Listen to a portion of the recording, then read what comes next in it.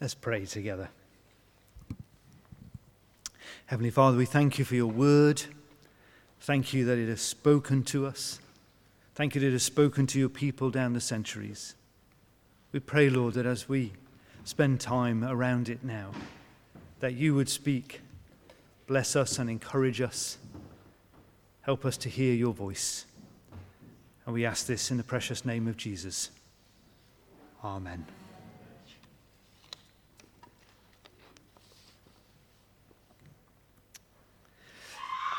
Today we're beginning. There's lots of beginnings today. New school term, new children's groups, and also we're beginning a new time of study together. We're going to be thinking about this letter that Paul wrote to the church in Corinth. And just a couple of little slides. I know it's not terribly easy to see, but just so that you know where Corinth is. That's the Mediterranean. You see Italy sticking out there with its boot, and just to the right is Greece, and Corinth was or is in Greece. And then just to do a little sort of close up on that, that's the sort of that bottom bit of Greece, and you can see that Corinth is just slightly down from Athens. So no great surprise that Paul is at Athens, and then from Athens he goes on to Corinth. And we know from what happens in the book of Acts, but also from what the scholars tell us, that it was an important city. It was a strategic city. It's on a little sort of strip of land, and if they sort of controlled that strip of land, so that if you weren't nice to them or you didn't pay them what they wanted, you had to go all the way round. So they were quite a powerful city and quite a wealthy city, and they were a port, so probably a cosmopolitan city. And Paul spent 18 months there. Spends a year and a half teaching and preaching. And both Jews and Gentiles come to faith. It's interesting, isn't it, that Paul, on the one hand, sees his primary mission to the Jewish people, to tell them that Jesus is the Jewish Messiah, but also he reaches out more and more to Gentiles. And both Jews and Gentiles come to faith. So there's a mixed bag of people coming to know Jesus in this ancient city. And the scholars, the people who write the book, suggest that Paul was there in the sort of early 50s. So only sort of about 20 years after Jesus' death on the cross. So really very early on, Paul is there preaching, telling people about Jesus, and the church is born. There are other leaders there too. Priscilla and Aquila, we've heard about. They were tent makers. They were Jews. They'd been thrown out of Rome because of this emperor saying all the Jews had to leave. The Jewish people, it's very hard for them to get rest, isn't it? Wherever they go, they are persecuted. And there we are. We get another evidence of it in the first century. The Roman emperor tells them they have to leave Rome. And you get this very vibrant church that is born, full of spiritual gifts, and with a special interest in prophecy and knowledge and wisdom. We'll see that as we go through. So there's this church in this important place, lots of different people coming to know Jesus. But there are problems. And we'll see this as we go along. There are lots of divisions, tensions, and rivalries. Okay, lots of them. And we'll see this as we read. There's lots of questions about the body. It's really weird. Can I eat this food or can't I eat this food? What does it mean to have sexual morality as a Christian? What is marriage? Is it good or bad? What about the resurrection?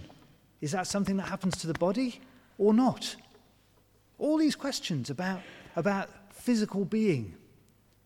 And lots of other questions too about how the Christians should conduct themselves when they come together in worship. And clearly the reason Paul talks about these things is because they were happening. There were divisions. There were problems about the way people were behaving physically.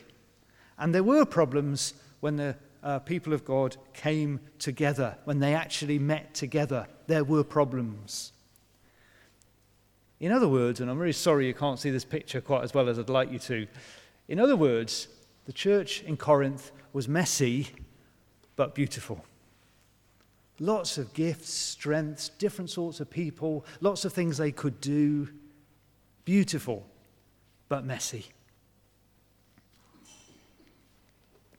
And again, sorry you can't see the picture terribly well.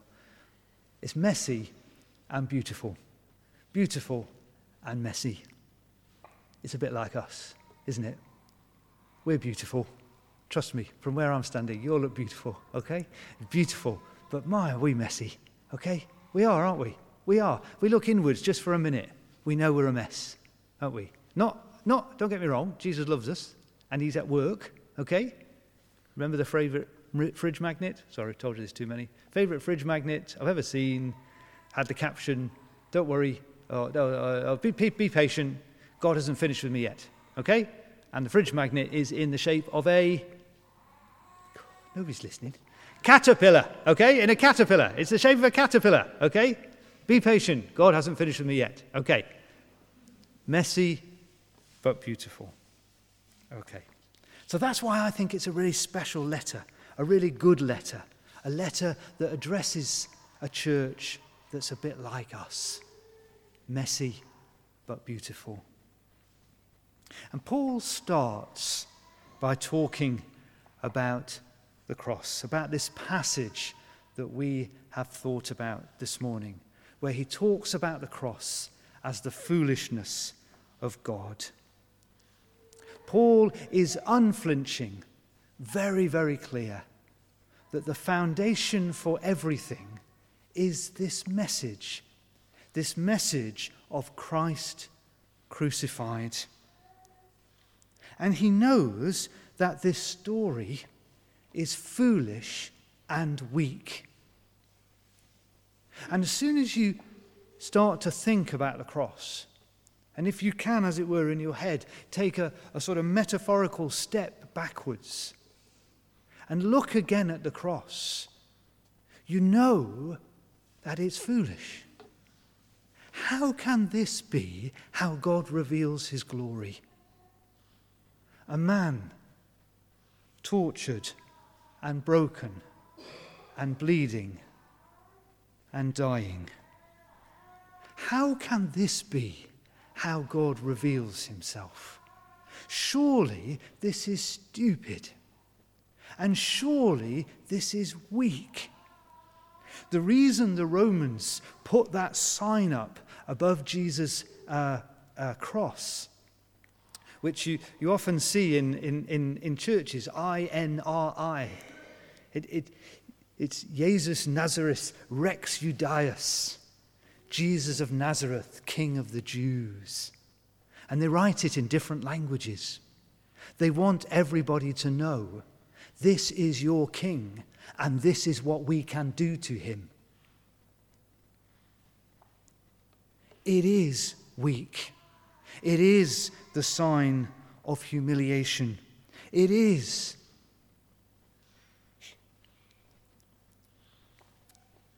It doesn't make sense. How can this be how God reveals himself? And yet we know, don't we, that it makes sense to those who believe, who have seen in Jesus the revelation of God, who have seen in Jesus the Word made flesh, who have seen in Jesus God stepping into our beautiful, broken, and messy world and saying, look, this is how much I love you. And he teaches and he preaches and he heals and he performs miraculous signs. And he lifts up the brokenhearted and he restores people. And what does he get for this? He gets put on a cross. And God will not step in. When Jesus cries out, my God, why have you forsaken me? The Father could have done anything at that point. We know, don't we? Jesus says so. Could not my Father send 12 legions of angels? But there is no answer. Jesus dies.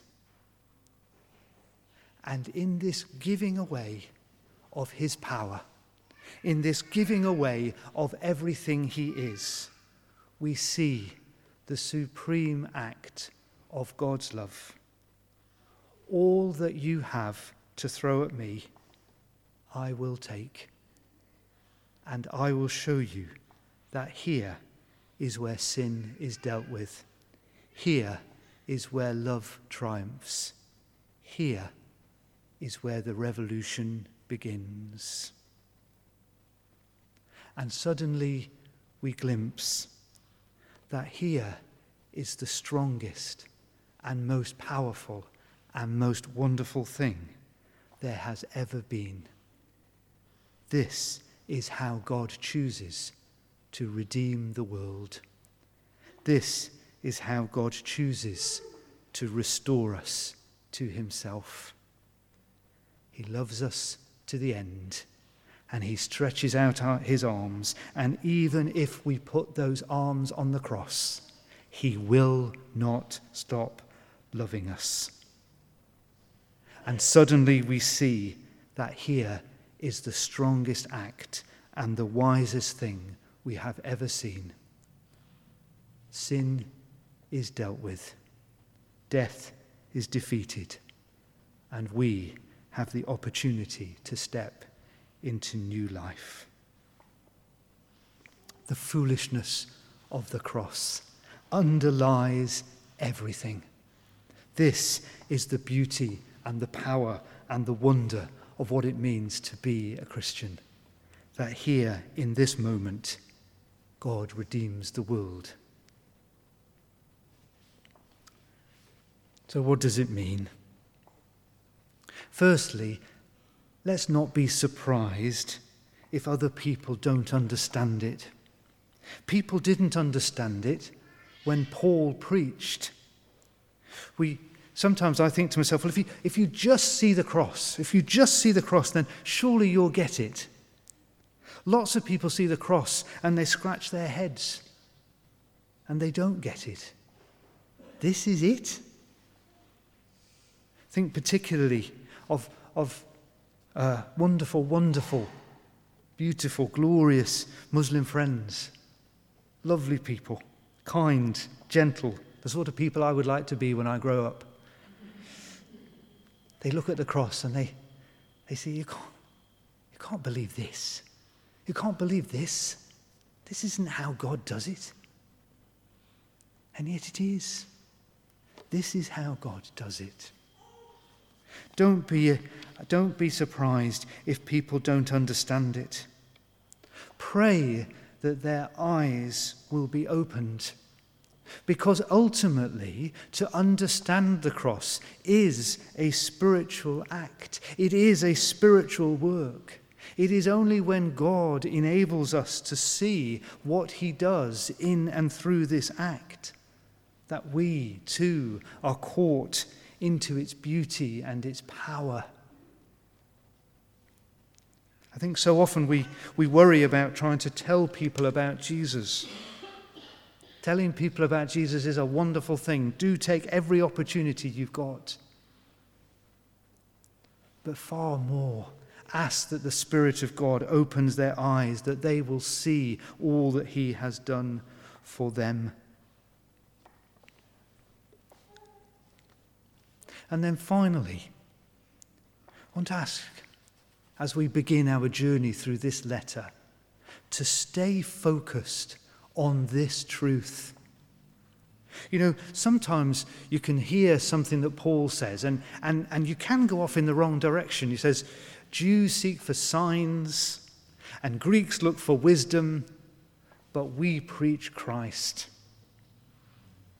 You can end up thinking, they're wrong, we're right. And you end up getting to a place which can actually be a bit arrogant.